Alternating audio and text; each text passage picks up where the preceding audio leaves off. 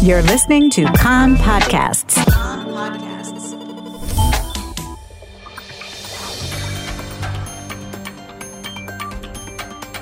You are listening to the English language news of Kan, the Israeli Public Broadcasting Corporation.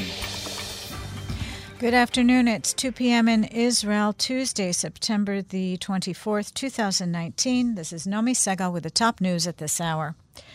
Negotiating teams from the Likud and Blue and White parties are meeting in Kfar Maccabiah in Ramat Gan this afternoon to follow up on the discussions President Reuven Rivlin initiated last night between Prime Minister Benjamin Netanyahu and Blue and White party leader Benny Gantz.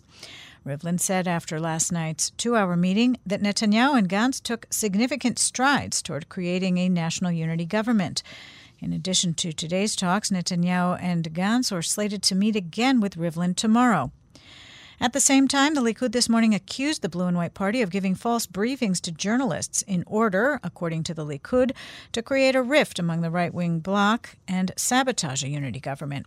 The statement was issued after sources close to Blue and White leader Benny Gantz were quoted as saying that despite Netanyahu's declaration he is representing all of his right-wing and religious party allies in the negotiations, his actions appear to be for the Likud alone. The Likud said that its chief negotiator is acting on behalf of the entire right-wing Haredi bloc.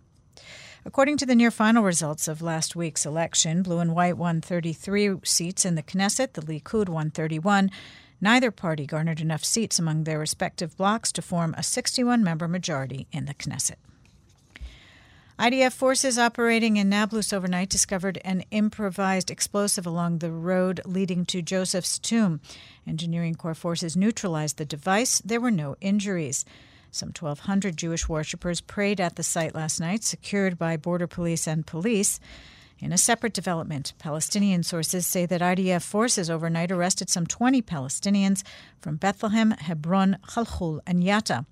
A Kan reporter says that according to the reports, among them is Saud Abu Yusuf, who was released from prison under the Shalit deal.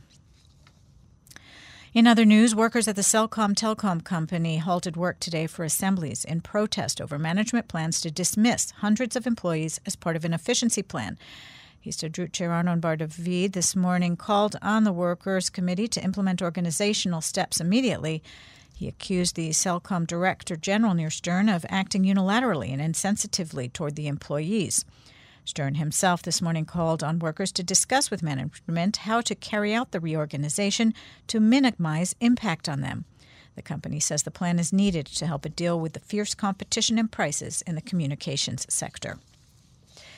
The fashion and jewelry company Michal Negrin is closing and all 120 of its employees will be fired. Management said in a notice to workers that in recent days it emerged that the company's financial troubles are more serious than thought. Michal Negrin has been active for some 3 decades and produced its pieces in Bat Yam. The Bank of Israel has authorized the establishment of a new bank in Israel, the first such license in 4 decades, for a digital bank. This bank will not have any physical branches and will focus on providing banking services to households. Its launch of operations is not yet known. The central bank said it decided to issue the license to the entrepreneurs involved in the project, Marius Nacht and Amnon Shashua, after a comprehensive review process over the past year, addressing the integrity and financial strength of both developers, in addition to supervising required regulatory measures.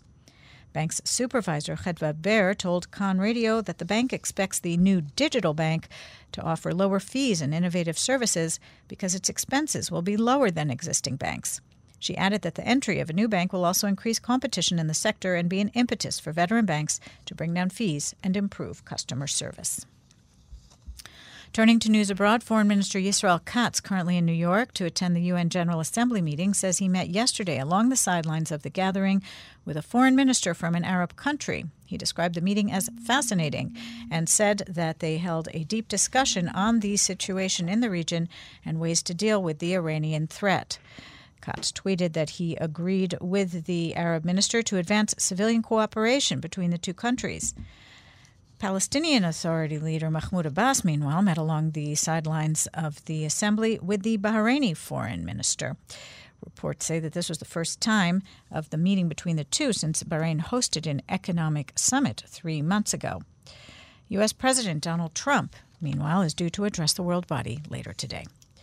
The weather outlook, no significant change today and tomorrow. Thursday and Friday gradually warmer. Maximum temperatures in the main centers. Jerusalem and Tel Aviv 29, Haifa 27, Beersheba 32, and in Eilat going up to 35 degrees Celsius. That's the news from Kan, the Israeli Public Broadcasting Corporation. Join us at 8 p.m. Israel time for our one-hour news program.